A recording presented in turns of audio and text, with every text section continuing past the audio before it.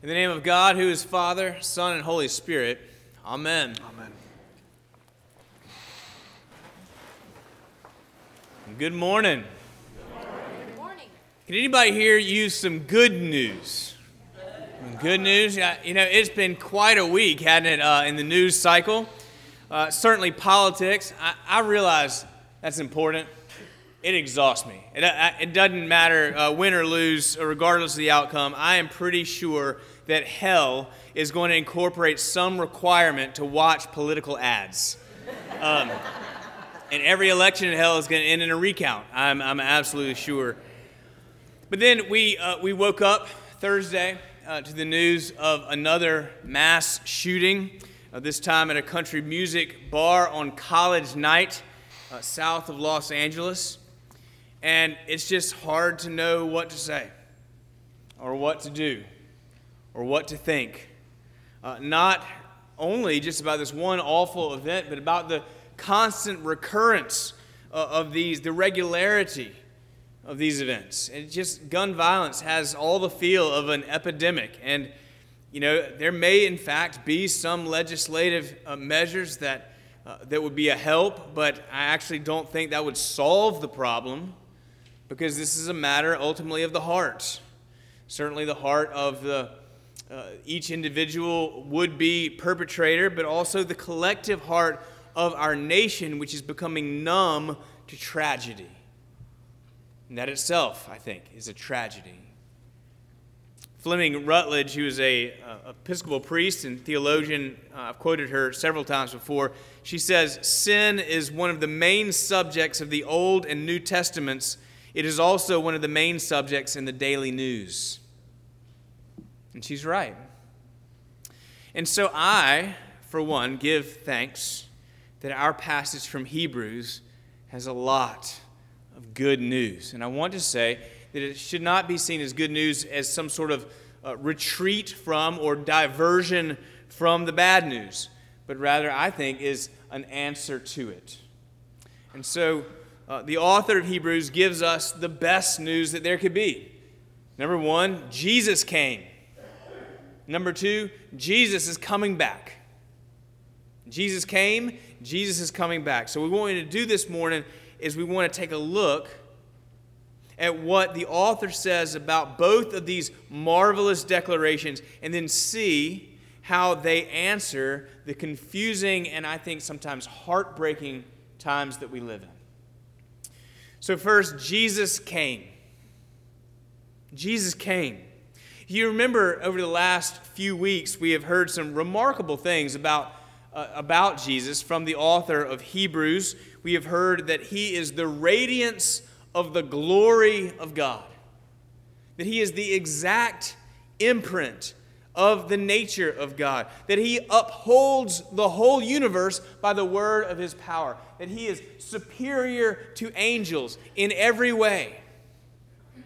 And we have heard over and over again that he is the ultimate and great high priest who offered himself as a sacrifice and who now intercedes for us to God. And so today, in our passage, we actually have a great summary description of the gospel message. About halfway down in your bulletin, if you're following along, we read that he has appeared once for all at the end of the age to put away sin by the sacrifice of himself. He has appeared once for all at the end of the age to remove sin by the sacrifice of himself. So he appeared. That's the appearance of Jesus as the Son of God who was born of Mary and who suffered under Pontius Pilate. He appeared. His appearance was historic.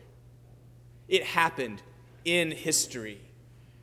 There was a man named Jesus who had a very large following throughout Palestine in the first century.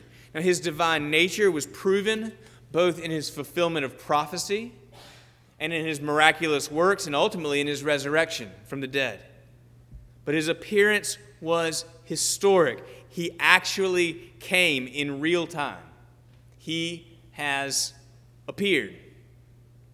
And he has appeared once for all. So we see that his appearance is not only historic, but it's also transcendent.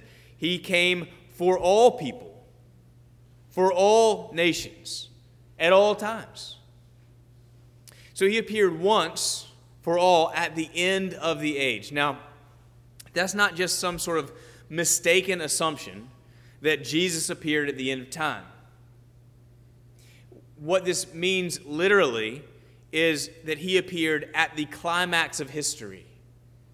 And you might even say he appeared as the climax of history. He appeared at the end of the age of the law. He appeared at the end of the age of uncertainty in regards to salvation. Everything was pointing ahead to him. And now the end of the age of pointing ahead to a coming Savior is over because he appeared. He came. So he appeared once for all at the end of the age to remove sin. Now, clearly, he did not remove the earthly occurrence of sin. That's going to happen when he comes again. And we'll talk about that in just a minute. But the purpose of his coming was so that in his death he would remove for us the eternal consequence of sin. This is, in fact, what makes it good news. This is why Jesus came. He came to remove sin. Now, I just want to take a minute to remind us exactly what the Bible means when we talk about sin. Because, it is a little uncomfortable sometimes and certainly unfashionable to talk about sin. And so, because we assume that it's harsh, it's judgmental, maybe out of date, right? And I don't doubt that really that assumption, in some quarters at least, has been rightly earned. But I want you to hear me. Sin is not primarily a list of things that you should not do, as if by not doing those things we would all be free of sin. Rather, sin is the relentless, knee-jerk instinct we have to put ourselves first before God or anyone else. Sin is the relentless, knee-jerk instinct we have to put ourselves first before God, before anyone else. And understanding that just helps explain so much about us. I mean, for instance, you might ask, why do I keep losing my temper? Well, it's because my instinct is to love myself more than I love someone else. Why am I so concerned with what other people think about me? Well, it's because I have an instinct to see that I'm lifted up above others. Why do I keep justifying my own pet bad habits? It's because I instinctively want to be in charge of my own life and not God. Am I any different than anybody else in regards to these things? Nope. Isn't that freeing? To know that the neurosis that you see in yourself is actually not just your problem. That we all have this in some way. I don't mean to say that sin isn't a big deal. Of course it's a big deal. But I think there is a lot of freedom in thinking of sin first as explanatory before we think of it as judgmental. See, Jesus came to lift our eyes from ourselves and our navel-gazing up to himself. And he came to remove sin in order to reconcile us to God. I mean, removal of sin, forgiveness of sin, that is a glorious truth, but it's not the point. The point is, it's the means to the point. The point is reconciliation with God. That the relationship that our Heavenly Father made us for would be restored. And that's what's available in Christ. Now, how did he do that? Well, by the sacrifice of himself, the author says, through the cross. He gave himself for you because he loves you. He suffered under God's judgment of sin so that you could go free. Now, maybe you remember from your literature class in high school Charles Dickens' great novel, Tale of Two Cities. And towards the end of that novel, there's a character named Charles Darnay. And we find him pacing back and forth in his prison cell just hours from his own death. And his crime was small, but the political machinations of the day required his death. And he is pacing back and forth, and his cell door opens, and Charles Darnay turns to face his executioner and finds instead his friend, Sidney Carton. And Carton's eyes are bright and energetic and determined. And Darnay's a little dazed, and he asks, how did you get in here? Well, a spy brought me in, and I've come from your wife, and I bring a request from her. And Darnay says, what is it? And before he knows what's going on, Carton has traded boots with him. And he takes off his shirt and trades his shirt, and takes off his waistcoat and trades his waistcoat. So they're switching identities. Carton takes the ribbon out of his hair so that his hair falls down like Darnay's, and ties Darnay's hair back up in because they were French and they wore long hair back then. And then quite apart from Darnay's will, Carton thrust his own identification papers into Darnay's pocket and sends him out with the spy, out into freedom and the life that he longed for, but could never have attained for himself. Carton had willingly and lovingly traded identities with Charles Darnay, and himself remained to die in Darnay's place. And so it is with you and me. Jesus has traded place with you so that you can go free into that relationship that you were made for. To the God who loves us. This is grace. We said grace can stand as an acronym for God's riches at Christ's expense. This is the good news, right? And it's not the only good news that we have in this passage, because number 2, Jesus is coming back. The last verse in our passage says that Jesus will appear a second time, not to deal with sin, because he already dealt with that the first time he came, but to save those who are eagerly waiting for him. Now, I learned something as I prepared for this passage, this sermon. The scholar Philip Hughes said that the high priest, and we've talked about Jesus as high priest, that he would, on the Day of Atonement, that he would make atonement for the people, before the people, and then he would retreat into the temple away from the people so that they could not see him anymore, and his job inside was to be with God and to intercede to God on the people's behalf. And they're all standing outside the temple, eagerly waiting for him to come back out. And then once he has finished his task, he comes back out, and they are all so relieved to see the priest that they were waiting for. And that's just the pattern of Jesus, that he came to make sacrifice. He has gone away, is interceding for us, and now we eagerly wait for him. He's come to save those who are eagerly waiting. And you might say, wait a second, didn't he save us the first time? And the answer is yes. I mean, somebody might come up to you and say, hey, when did you get saved? And I think you'd be right to say, well, I got saved about 2,000 years ago on a hill outside of Jerusalem. And they probably mean, when did you accept Christ into your heart? And that's very important as well. But we have been saved on the cross from the consequences of sin. And when Christ returns, we will be saved from the effects of sin. We will be saved to a life, to a kingdom, to an existence that is completely and freely the way God intends it to be. When Christ returns, we will have the full consummation of our salvation. And for all the joy that we can have in Christ in this life, on that day when he returns, the full promise will be fulfilled. Friends, what this means is that there will be a day when there is no more crying,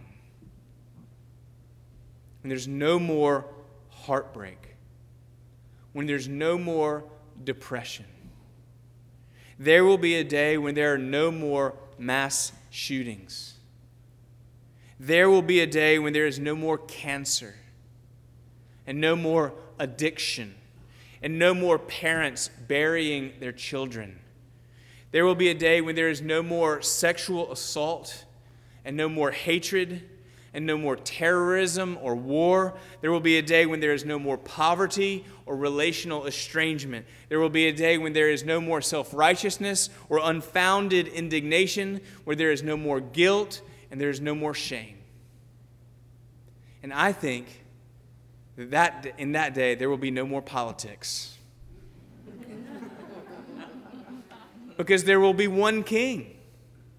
And he will have a 100% approval rate. And what that means is there will not be a divided culture. There will be no more lost ballots. There will be no more grandstanding or smear campaigns, and no more political ads. Can I get an amen? Amen. Right? It is hard, I think, to actually imagine an existence like what awaits us. I mean, in fact, if you anything you can imagine about heaven actually is formed of earthly images. But if you can just take the very best image that you have of heaven, multiply that by 1,000, and just know that you're probably not halfway there. Right? There will be love and laughter unending. There will be community and reunion. There will be worship and unending beauty. There will be health and energy and really good food with no calories, no cholesterol. And there will be God the Father and God the Son and God the Holy Spirit, because actually what makes heaven heaven is His full presence. We often talk about heaven in terms of seeing our lost family and loved ones. And they'll be there, but they're going to just say, hey, come with me. I'm going to show you Jesus. Because He's what makes heaven heaven. It really doesn't matter if Jesus comes back in your lifetime or not. In fact, I'll be wonderfully surprised if He comes back in any of our lifetime. But we'll all be there in some way. Everyone who calls Jesus their Lord will all be there to enjoy that full salvation offering forever. And so I just want to hold that out there for you this morning, because I don't know what you're sad about. I don't know where you're discouraged or what makes you numb or where you're having to fight to hold on to faith and hope. It might be the national news, or it might be something that's deeply personal. You know what it is. In fact, you're having a hard time listening to me right now because you're thinking about it. But there will be a day, like J.R.R. Tolkien wrote, where all the sad things come untrue. This is the good news. And it's not a sort of brain break before we get back to reality. This is the good news that shapes how we approach reality. Jesus appeared once for all at the end of the age to remove sin.